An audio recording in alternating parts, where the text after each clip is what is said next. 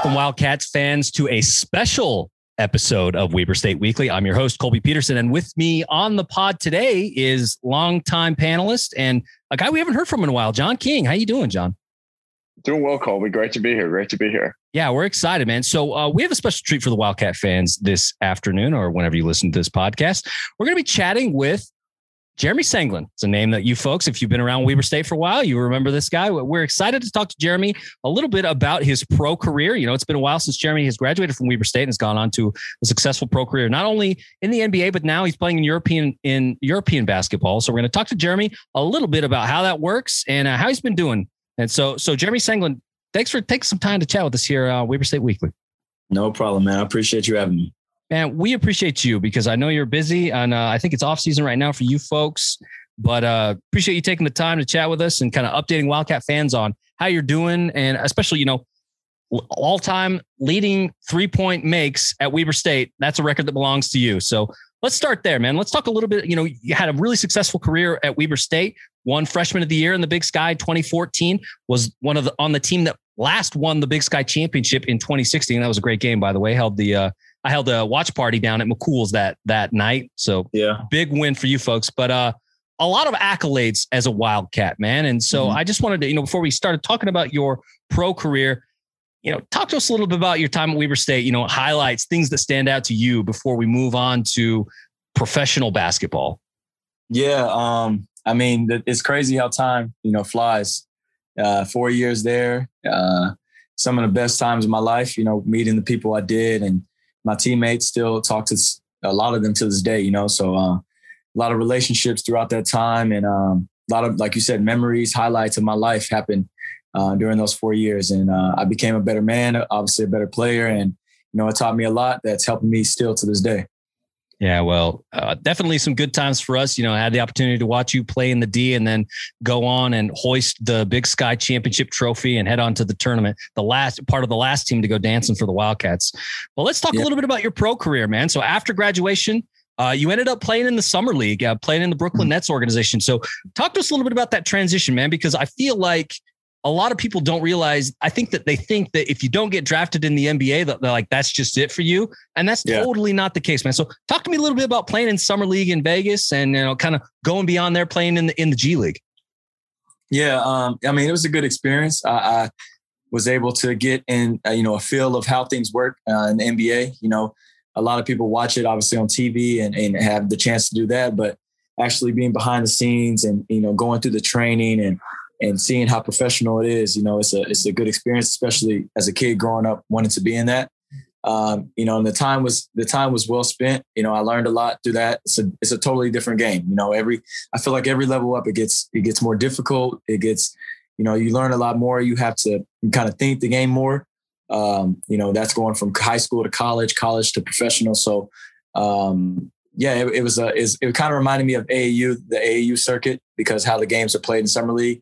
You don't really have too much time to practice and everything, but, you know, you just got to always be ready, especially when your name is called. And, you know, the Brooklyn Nets, they treated me well. And like you said, if you don't get drafted, there's still opportunities and still a lot of phone calls done behind the scenes, you know, that people don't know about. And a lot of things, opportunities, like I said, that are made. Yeah, man. So you had I'd say like a banner opportunity, and probably your best game in the G League came January 24th. You guys are playing the Maine Red Claws, and you ended up dropping 40 on those guys. Talk to us a little bit about that night, man. Just kind of like, what was it like? Because like I feel like that right there is vintage Jeremy Senglin. Like that's the guy we saw in the D. Yeah, that was a crazy night. It's crazy because I remember specifically, I think I had around 32 points or something, and it was like only the third quarter beginning because I didn't play a lot in the fourth. So it was like I had 32, and I didn't even know how much I had. And I remember the assistant coach, Coach Josh, was just telling me, he was like, don't worry, you're going to get 40. And because they were trying to run a play for me because I was hot. And I was like, I don't even know, like, what do I have? And he told me I had 32. And, you know, like there's still time in the third or whatever. And like I said, I didn't even know how many points I had. I was just playing. You know, I got in the rhythm. My teammates were finding me then. And I just remember feeling good that day. And I broke that record. And then a few games or a couple of weeks later, another one of our teammates got hot. He had like 42 or whatever. So, but yeah, like everything's, meant to get broken. And, I had fun with it, and it was all good. Yeah, I mean, that's definitely a big one. And I'd say, it's interesting to hear kind of the behind the scenes on that, like the in the huddle stuff, because as a fan, you watch that like, oh, this man's hot. Like you got to get him the ball. And it's nice to hear like, coaches see that too. And they're drawing stuff up for Jeremy because they know, he's coming off a pick, whatever. He's knocking down shots. Like find him, find a way to find him, because just like feed him, because this man, he's getting his tonight. Yes, sir. Yes, sir. Yeah. That's the good thing about it. A coaching staff like that, a lot of these players wouldn't really have those games if they didn't have the coaches in their corner or the teammates as well. Cause you got to have that unselfishness to somebody notice that you're hot, to give up the ball, to give you opportunities, and that coach to leave you in the game and to draw up plays for you. So, all these, big games from people come from, the opportunities and the people around them as well, not just them. So Jeremy, you played 2017-18 with the Long Island Nets, and then you make the move overseas to France. One thing I've always wondered about is I've always been a huge basketball fan. Is how does that process work? Like how do you kind of get notified about the opportunity overseas, and then what does that look like as someone who, starts playing professional basketball in America and then makes a transition overseas, and goes and plays in a league over there? Yeah. So the opportunity just comes because, basketball is worldwide. So, a lot of, it's crazy. A lot of overseas coaches, like my coaching staff, I would watch them watching NBA basketball or, the college tournament, NCAA tournament.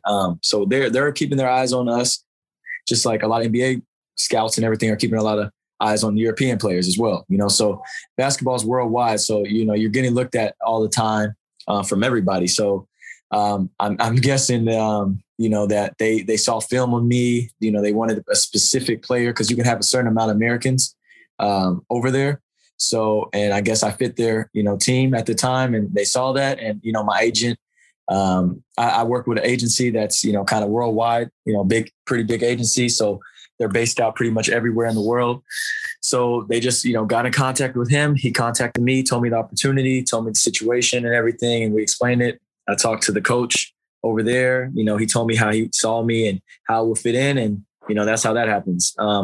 And then about the transition for an American who's never been overseas at the time, it's really nerve wracking, you're signing a contract to spend, almost the whole year overseas. So you're anxious about it, and you don't know what to expect. But like I said, once you get over there, especially with these bigger clubs and where I've been fortunate to end up, they treat you really good. It's really, they help you get, customized to everything. And, you can fly your family out as well and everything. So, it's actually a good opportunity for you to see the world and see that it's more than just this, so it opened my eyes up a lot. And, I love it. I do miss home at times, but like I said, my family is able to come out there as well. So that helps out a lot.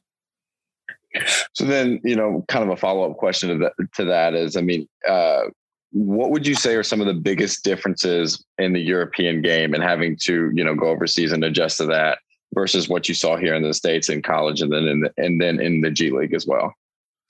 The biggest differences is probably from the G League. I would say the NBA, they have certain rules like 3 seconds in the paint. So that makes it more, you kind of, more space out there on the court.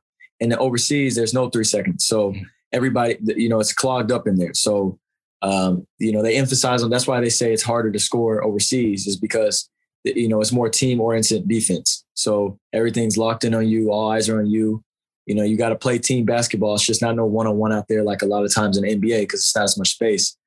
And then also the goaltending rule, you can hit the ball off the rim and all that. So you can't just have those shots hanging or, balls hanging on the rim because they're going to get knocked off. And, that's taking away points. So it's tougher in that aspect. And also the way they coach over there is obviously different. Sometimes your coach might not even speak English, that was my circumstance in France, and your assistant coach or somebody's translating. So it's difficult in those areas, but at the end of the day, it's just basketball. From high school to professional, there might be different rules, different ways they play or something, but it's still, you got to make shots. So if you got to make shots, you got to play defense. and you got to not make too many mistakes, turnovers and everything. And if you can do that, I mean, you're pretty much set in the NBA, overseas, and anywhere. So, Jeremy, you got the opportunity then to go and say, all right, I'm going to make the move overseas. 18, 19, ended up playing in France, like John noted, played for Nanterre. And then the next season, you ended up making a jump and you move over to Andorra. And so talk to us a little bit about that. Because from what I understand, my basic understanding of European basketball is every country has a league. And the Andorrans, they're a tiny country in between France and Spain. And they end up playing in the Spanish league. So talk about that transition going from the French league, now going to the Spanish league, and kind of, is there the rules, it sounds like, are similar, but I mean, is there a difference in the style of play from one country to another? Talk to us a little bit about moving, between the different leagues. Yeah. From France, France is more of they let you play a little bit more. So in France, I was able to play a lot more minutes. I think I averaged, over 25, 26 minutes and scored close to 15 points per game or something like that, 14 point something. So it's more, I would say, freedom kind of out there. In Spain, the reason why they call the ACB, which is the league I played in, the Spanish league, ACB, one of the toughest leagues, is because it's way more structured. They scout a lot more. It's rare that a player over there is going to play over 23 minutes. So, you got to be efficient there, because you're not going to get so many shots. In France, I could shoot maybe 15, 12 shots in a game. In Spain, that's probably happening 1-2 times out of the whole season, in a special moment. So it is harder to get yours in Spain, but it's, like I said, it's better teams. So your team's going to be stronger. There's going to be a lot of players that can do certain things around you. So you just got to kind of, like I said, think the game a little bit more over there and be more efficient, because you're not going to get as many shots as you would in the French league, because the French league is more athletic and faster pace, and the Spanish league is more, half court, scouting and very structured. Yeah. So it feels like sort of you see this between, teams that have a lot more veterans in the NBA as opposed to younger teams where they want to get out and they want to be in transition, right? They want to get out there. They want to get those easy buckets. Whereas the Spanish, they want to slow the game down. They want to, get you into that half court set and make you beat them that way. Interesting. So that's a really good point, Jeremy, because like you said, in when you were playing in the French league, you're taking about 10 shots a game. And like I said, you're doing great, man, like averaging 14 points. But then you get to the Spanish league and, those attempts go down and, you're only taking now 7, 5, 9. Yeah. And I think one thing I wanted to ask you, man, based on what you just said, was you talked about how most people in the Spanish league, they're not playing maybe more than 23 minutes. Whereas, it seems like maybe you've built some rapport with your coach because you're there, man. Like you averaged 24 points in the 2020-2021 season in Liga ACB. Talk to us maybe a little bit about that, like, in your second season or with Andorra, with Morabanc, like talk to us a little bit about that, man. Like, and, do you feel like you're kind of hitting a rhythm and getting a stride and getting your legs under you in this new setting? Yeah, for sure. They always say your first year in Spain is obviously the toughest. And, you're getting accustomed to the league, the change, the pace, the coach and everything. So me going back a second time was me trying to prove to myself that I can fit in there and play there. And also because I could, had a talk with the coach during the summer and I could see that he trusted me. He trusted me more. He wanted to give me more opportunities. So, which, he did. And I was able to take advantage of sometimes during the season this season. So, like I said, everything is based off situations and not only what you can do, but what you're allowed to do. So, if you have a coach and teammates behind you that support you and know your game, and they can help complement that, you're going to be in a really good situation. So, this season was better. I had more opportunities, more time on the court and more shot attempts. So, that usually, makes you have better stats, at the end of the day. So, just talking with the coach over the summer is what really made me kind of feel like I needed to go back and want to go back and give the ACB a second shot. And, I'm glad I did, actually.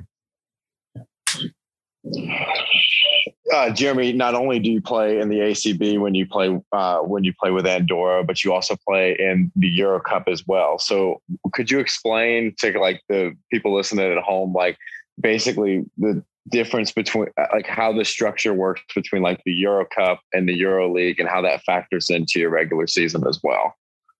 Yeah. So the ACB is the Spanish league. So that's every country has their domestic league, their league. So, you know, you got LNB, that's the French league. ACB, obviously the Spanish league. VTB is in Russia league. So, you know, they all have their domestic leagues, which are really competitive and strong. And then you have Euro League, which is the top league in Europe. And you have the bigger clubs, you can say, in there. And then you have Euro Cup, which is right under that. And then you have Champions League, FIBA League, and then there's other things after that. So basically those are, like I said, Spanish League and the domestic league. The ACB is what you play, and you only play Spanish teams. And when you play Euro Cup, you play European competition. So that means that we play teams from Russia, France, you play internationally. So you play different teams in different countries, and it's a different competition. And usually that means you have more games in the week. So with the amount of practice we do overseas, they practice crazy, 2 times a day for most of the season. Because, we only play like 2 games a week or something, but they make up for it in those practices. And then you got your European competition games, which is the Euro Cup games. And then you got your domestic league games, which is the Spanish league games for the ACB. So it's kind of weird. I never understood it, especially when I was just playing in the States. But yeah, it's a lot over there, man. It's a lot, and it's kind of confusing. So with that being said, because you're right, it is confusing. And, if you're a soccer fan and you're listening to this, it doesn't seem to work like, how clubs qualify for the Champions League or the Europa League or stuff like that. Yeah. Your performance in the Euro Cup determines whether or not you actually get to qualify for the Euro League, correct? It's not based on your performance in the ACB. Is that how that works? So yes. So the ACB is very respected. It's a very respected league. So if you win the ACB, you go into EuroLeague, because basically if you win the ACB, that means you're beating Barcelona, Madrid. You're beating top teams because they're in our league. So if you win the ACB, that means you beat those teams who are in the EuroLeague. So that gives you qualification to play in the EuroLeague. But so the ACB is a strong league, and not all leagues will let you do that, though. Few would, like the Russian league, the strong leagues, Russian league, France. I don't believe if you win the French league, it doesn't mean you're automatically going to EuroLeague. It's just really a couple of them. I think it's VTB, the Russian league, and the Spanish league. But yeah, so if you win the Euro Cup, you're automatically guaranteed a spot into the EuroLeague the next year. And also about the ACB, if you're and how these things work. If you finished last or second to last, you are promoted down. You're demoted. You're down. You go down to the second league, and the winner of the second league goes up, gets promoted to the ACB. So that's how that works as well. So they have relegation in basketball like they do in soccer as well. Yes. You can get brought down if you were like the bottom 2, and you will get brought up if you finish first and win the championship in the second league. So, Jeremy, you talked a little bit about the difference between domestic leagues, right? Making your transition away from France, now playing in one of the tougher leagues in Europe in the Spanish, and that bears out in FIBA. The Spanish always have a good squad that will play at least in the semifinals. Sometimes they're playing the Americans in the final, but talk to us a little bit about, when you're playing those Euro Cup games and kind of the transition in style even there, because it seems like there could potentially be a difference there, even within, differing leagues across, differing domestic leagues. Yeah. The Euro Cup, we play with different balls. So, you got to practice with, if you're about to have a Euro Cup game, you got to practice with their ball and get away from the ACB ball. And, so that's a difference. And then also, the teams are different. So you could be playing a team from Turkey, which is more freestyling. They let them kind of go up and down more. So you got to get ready for that. And then you could be playing a team from France, which is usually stronger, athletic. So every country has a different style to play, the way they're coached, the way they, their players are. So you have to prepare for them in certain ways. And also when you play these games, sometimes you don't have so much time to scout. So sometimes you're, for a lot of ACB games, you play these teams throughout the year a lot.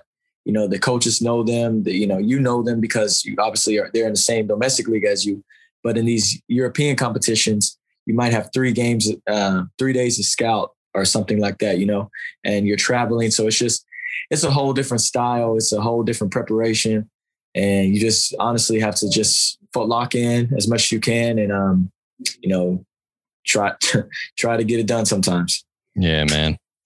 I was going to ask you, Jeremy, we talked a lot about kind of how this all works and stuff. And I want to talk about your game though, man, a little bit, because, saw you play for 4 years at Weber State. We know the kind of player you are. You're definitely a guy who hits threes since, you got that record.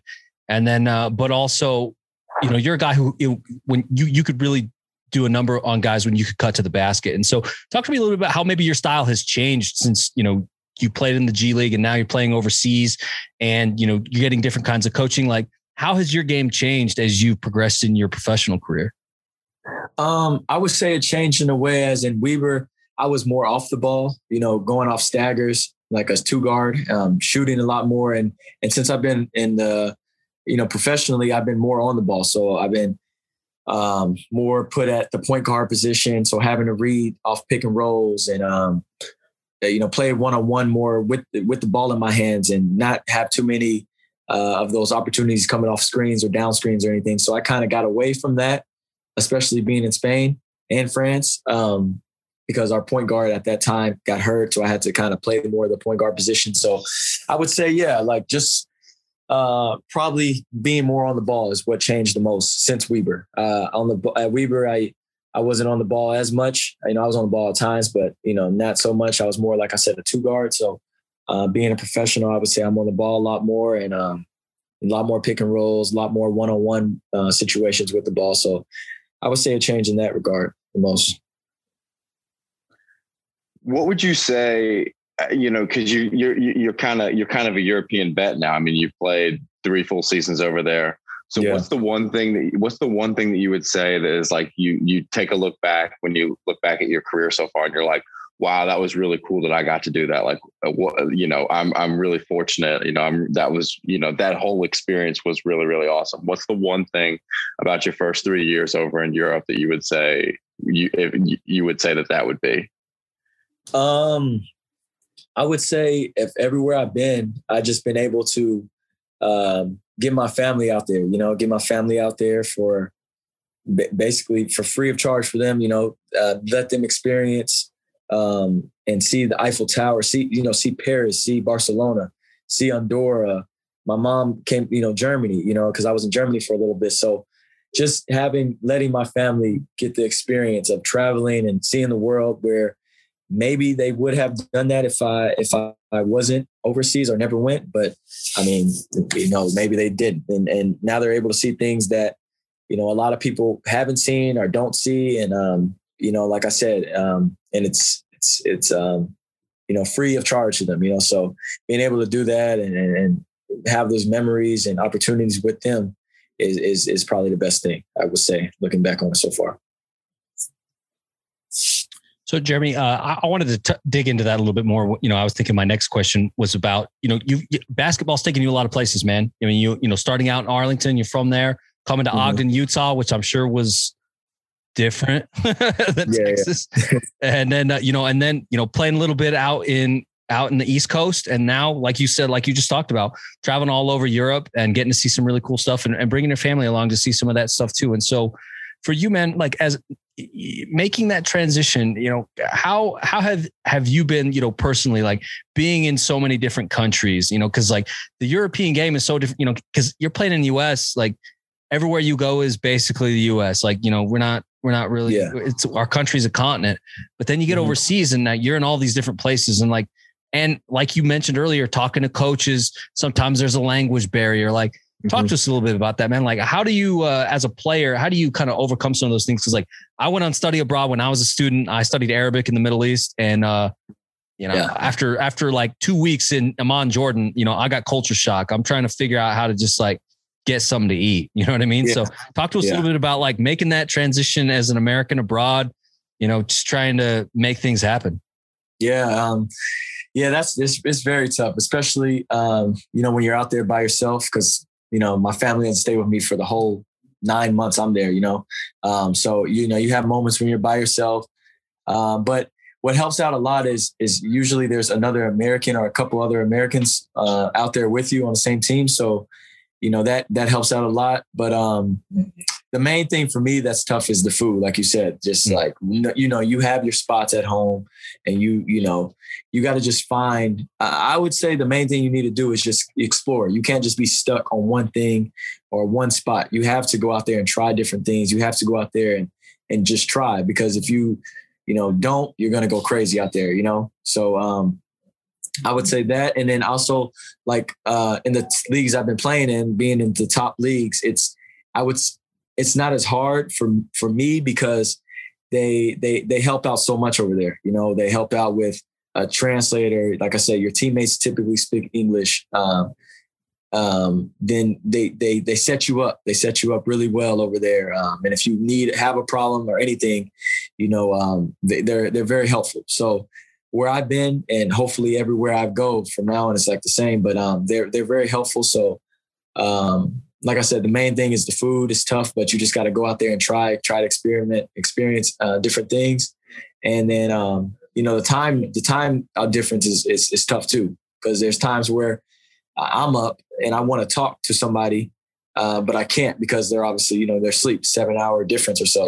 Yeah, so 7-8 hours. So that's tough too.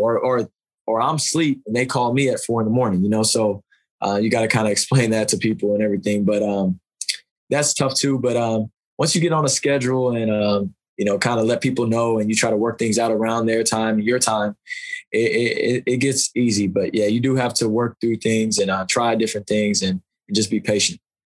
And so, I mean, I think even in a more unique situation, Jeremy, because not only are you playing ACB, playing in the Spanish league, but you're playing out of Andorra, which is, you know, this tiny country. It's not super big. You know, they've got pretty much one city that, you know, before the show we talked about, it's kind of like Utah. And I agree with that, you know, up in the mountains. Yeah. And so like, talk to us a little bit about that, where it's like, you're kind of, not only are you playing professionally in a foreign land, but you're playing in a micro country that's really got like one big city, and the next closest major city is Barcelona. That's a few hours away.